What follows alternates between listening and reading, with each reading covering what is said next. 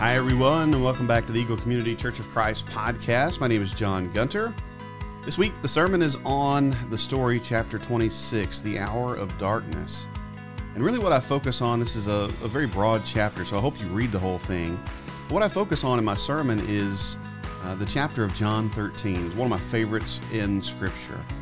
And really looking at what does Jesus decide to do in his very last hours. I think we should take something away from this, that really what Jesus wants to focus on. So again, thanks for listening in. We hope you'll come see us sometime. Have a great week. Thank you, Francisco. Did a great job even without your helper. Will not tell her that. How many of you like thinking about the end of your life? How many of you have a will? Good for you. Good for you. Was that an enjoyable deal? No, it was not.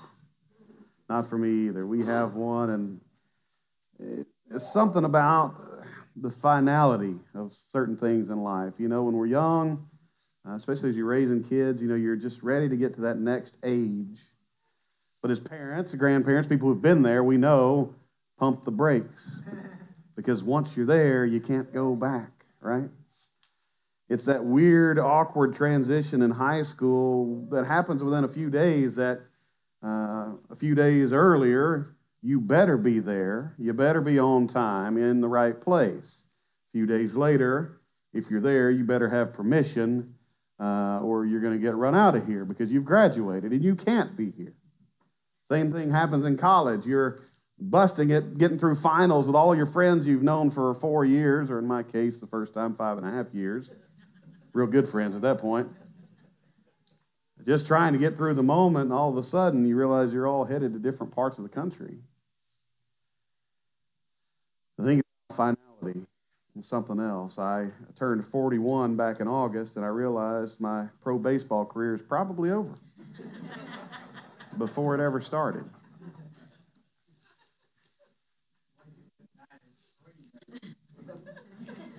There's still a chance. Still, hey, there you go. But do you know at the end of your life the legacy you want to leave?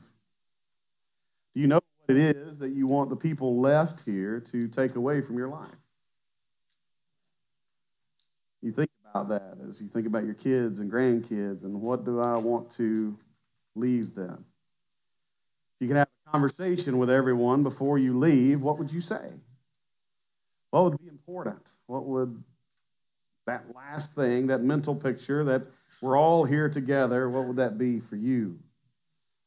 Today, as we talk about the end of Jesus' life, that's exactly the scene we're going to look at. We're going to go through the chapter of John 13, where Jesus gets a chance to be with all of his friends, be with all of his disciples, those people who had traveled every mile together, shared meals, looked for housing, wondered where their next meal or housing would come from. And Jesus knows at this point that the end is near. It was just before the Passover festival. Jesus knew that the hour had come for him to leave this world and to go to the Father. Remember in the Gospel of John, I think it's 3 or 4 times it says it is not Jesus' time. Remember, he even escapes the crowds, right? It is not my time yet. Jesus knows at this point, this is the time. The hour has come for him to leave this world and go to the Father. Having loved his own who were in the world, he loved them to the end. The evening meal was in progress, and the devil had already prompted Judas, the son of Simon Iscariot, to betray Jesus. Jesus knew that the Father had put all things under his power and that he had come from God and was returning to God. So he got up from the meal, took off his outer clothing, and wrapped a towel around his waist. After that, he poured water into a basin and began to wash his disciples' feet, drying them with the towel that was wrapped around him. He came to Simon Peter, who said to him, "Lord, are you going to wash my feet?" Jesus replied, "You do not realize now what I am doing, but later you will understand." "No," said Peter. "You shall never wash my feet," Jesus answered. Unless I wash you, you have no part with me. Then, Lord, Simon Peter replied, not just my feet, but my hands and my head as well. Let's do the whole thing, right? And Jesus answered, those who have had a bath need only to wash their feet. Don't tell my kids this, because they're still counting that one from Monday. Their whole body is clean, and you are clean, though not every one of you. For he knew who was going to betray him, and that was why he said not every one was clean. When he had finished washing their feet, he put on his clothes and returned to his place. Do you understand what I have done for you? He asked them. You call me teacher and Lord, and rightly so, for that is what I am. Now that I, your Lord and teacher, have washed your feet, you also should wash one another's feet. I have set you an example that you should do as I have done for you. Very truly, I tell you, no servant is greater than his master, nor is a messenger greater than the one who sent him. Now that you know these things, you will be blessed if you do them.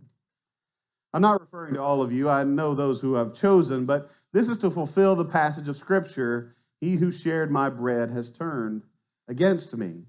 I'm telling you now before it happens, so that when it does happen, you will believe that I am who I am. Very truly, I tell you, whoever accepts anyone I send accepts me, and whoever accepts me accepts the one who sent me. Jesus knows that his hour is at hand. So it's good for us to pay attention to exactly what Jesus is trying to teach in this last moment. Would you, in your last moments, start talking about frivolous things that really don't matter? And of course not, right? And so Jesus, as he's come to this point, he looks around at his disciples all around a table, sharing a meal together, and he says, I need to teach you. And so Jesus pushes back from the table, and he gets ready and starts washing feet. Now, we know that this is helpful in this time, as everyone wore sandals and most certainly were dirty on their feet.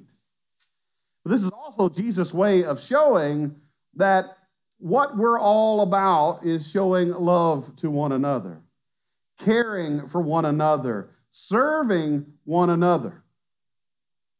Now, pretend for a second this is your last moment here. What would you expect to do? Now, when I think about my last moments, I imagine everyone's going to be gathered around me, or you better be. And what certainly is not happening is for me to do all the serving in that moment, is it, right? You don't think about that, do you? Like in my final moments, I hope I'm push mowing the yard. No, nobody's having that dream. But Jesus uses his last moments to serve. Not only to serve, but to serve even those who are going to betray him. And that's an example worth following. And so many times we look, and in church, if I don't agree fully with you, I've got to leave or we've got to separate. And Jesus looks at someone who's about to have him killed and says, you know what I'll do? I'll wash his feet. And that's the example. That's the legacy that Jesus leaves for all of us. Because he looks at him and he says, now that I have done this for you, you ought to do so for one another. I thought it was funny. Scott may have had to step out, but one Wednesday night, Scott Griffin, he said he was about to wear some sandals, I think, up here. And he said, you know what, right before I left, he said, if I do that, John's going to have us washing feet or something. I'm not going to do that. But look what Jesus does. He said, servant is not greater than their master. He said, I have done so to you, so you do so for other people. Yet in our culture in America, we put ourselves up on a pedestal, higher and higher, ranking ourselves, not going down, but how high can I climb? And Jesus says the way to love is to serve. If anyone had a reason, anyone had the clout to be served in this moment, isn't it Jesus? But he chose to do something else. The chapter continues here in 21, After he had said this, Jesus was troubled in spirit and testified, "Very truly, I tell you, one of you is going to betray me." His disciples stared at one another at a loss to know which of them he meant. Isn't that interesting? Because we read it knowing, oh, it's Judas. But they were so close, again, sharing lives together. But when Jesus said this, they didn't know. They didn't have a clue until later. So they looked at their brothers and thought, who in the world would do this? One of the disciples whom Jesus loved, remember we always assume this is John, and again, we are never told this, ever. The one whom Jesus loved was reclining next to him. Simon Peter motioned to this disciple and said, ask him which one he means. You see how they're using Peter here? Peter speaks so, abruptly all the time that they just finally start, you know what, Peter will ask him, it's fine. Ask him which one he means. Leaning back against Jesus, he asked him, Lord, who is it? Jesus answered, it is the one to whom I will give this piece of bread when I have dipped it in the dish. Then dipping the piece of bread, he gave it to Judas, the son of Simon Iscariot. As soon as Judas took the bread, Satan entered into him. So Jesus told him, what you're about to do quickly. But no one at the meal understood why Jesus said this to him. Since Judas had charge of the money, some thought Jesus was telling him to buy what was needed for the festival. They're thinking, okay, this is something that has to do. This is something we have to get done, right? He said, or to give something to the poor. As soon as Jesus had taken the bread, he went out, and it was night. This is kind of the writer here telling you things are done in darkness differently, aren't they? You ever heard nothing good happens after 2 a.m. type of thing, or midnight, or it's dark. The time for evil is nigh. When he was gone, Jesus said, now the Son of Man is glorified, and God is glorified in him. If God is glorified in him, God will glorify the Son in himself, and will glorify him at once. My children, I will be with you only a little longer. You will look for me, and just as I told the Jews, so I tell you now, where I am going, you cannot come. A new command I give you, love one another as I have loved you, so you must love one another. By this, everyone will know that you are my disciples if you love one another. Simon Peter asked him, Lord, where are you going? Jesus replied, where I'm going you cannot follow now, but you will follow later. And Peter asked him, Lord, why can't I follow you now? I will lay down my life for you. And Jesus answered, will you really lay down your life for me? Very truly, I tell you, before the rooster crows, you will disown me 3 times. Jesus has a couple of big statements in this section. That the way that you show that you are a disciple of Christ is how you love other people. Now, I prefer that Jesus said, as long as you show up on Sunday morning, we'll count it. Wednesday night, bonus. Small group, double bonus. But what Jesus said was the way that you love other people. That is how you show whether or not you're a disciple. I didn't say what I just said to downplay our attendance here, because our attendance here is part of loving other people. That we don't come here for a show. We didn't buy a movie ticket. We didn't grab some popcorn and say, man, I can't wait to see. I'm going to post about this on Rotten Tomatoes later. John didn't have it today. 1 star. Would have given it a half a star. I was that mad. But we come to be with others, to encourage others. Yes, we draw encouragement. I hope you leave here every time we meet thinking, man, I was encouraged today. But what I also hope happens is that when you come, in your mind, you're thinking, how can I encourage someone else? How can I show love to someone else in here?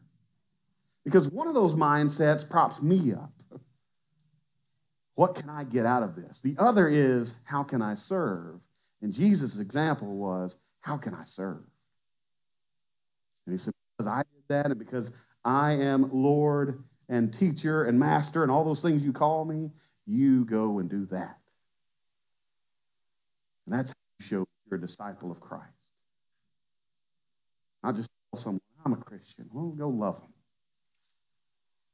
And guess what? Some people are hard to love. You know those people? Don't point at them if they're here. But some people are hard to love. The Bible has some very hard teachings about how to love even your enemy. Pray for those who persecute you. That takes some work, doesn't it? Let me be mad for a little while, and we'll get to that, right? But when Jesus is asked, what are the greatest commandments, Lord? Jesus said, love God, all your heart, soul, mind, all those things. He said the second is like it, love your neighbor as yourself. Look at someone else and find value in them and their life and the walk they have. Don't come into contact with everyone you meet and think, boy, they don't have it like I do. Especially people that are on a different part of the journey than you or I am. We all tend to downplay where I was. I must have had it together much more than you, right? But to look at someone and know that you are someone who Jesus loves. You are someone who Jesus would get back from the table and wash your feet. And so as Jesus did that, I need to be that kind of person. I go and I serve. How can you serve someone today before you leave this place? Maybe you didn't have that conversation you weren't planning on having. Maybe you fussed all the way to church and you said, we're leaving as soon as it's over. And as I told you before, don't ever say that because God works. Those nights I told Katie, we're going to church on Wednesday night, but we're leaving early. I was the last one there every time. The lady turning off the lights is over there tapping her toe, going, all right, y'all going to leave or what? But we go through life not propping ourselves up. That's not what Jesus did either. We find out a way to serve, a way to love, a way to be disciples of Jesus. As we talked last week, just calling yourself a Christian doesn't matter if you don't live the life. And for all of us, that's a struggle. Sometimes it's going well, and sometimes it's not. The key is, what is your desire? Are you desiring that close relationship with God? Or are you just okay with having some distance? Are you out there enjoying not serving? Let me have some me time. Let me do me. Let me get mine. All the ways we talk about that. Are you living a life following Jesus, who again even washed the feet of those who would betray him? I don't know how I would react if I knew how I would die and that you were part of that. That we sat here and I look back and Scott Gibson, I knew he was going to betray me. I don't know how our conversations would go after that, Scott. I don't know if I would be bitter, if I would grit my teeth and smile and say, I'm doing great today, Scott. But that's what Jesus is our ultimate example. Lots of these things don't come easy to us, do they? It is easy for me to get through a week thinking about all the things I have to get done, and I realize, I didn't do all those things that I needed to reach out to other people or to help them or all those things, right? You been there? Those keep coming. Jesus shows us how much importance every single person has. And so I hope that's our desire as a church, as we draw close to God, as we pray to draw close to each other, we do exactly that and learn to serve, learn to love, and learn to be examples and disciples. Francisco has an invitation song picked out this morning. If you have any needs, we'd love to pray with you. We'd love to baptize you into Christ and watch you begin that walk with him. Don't live here just being okay with whatever. Allow God to touch your heart. Allow God to work on you in ways that you didn't even imagine coming here this morning. But if you have any needs, would you come as we stand and as we sing?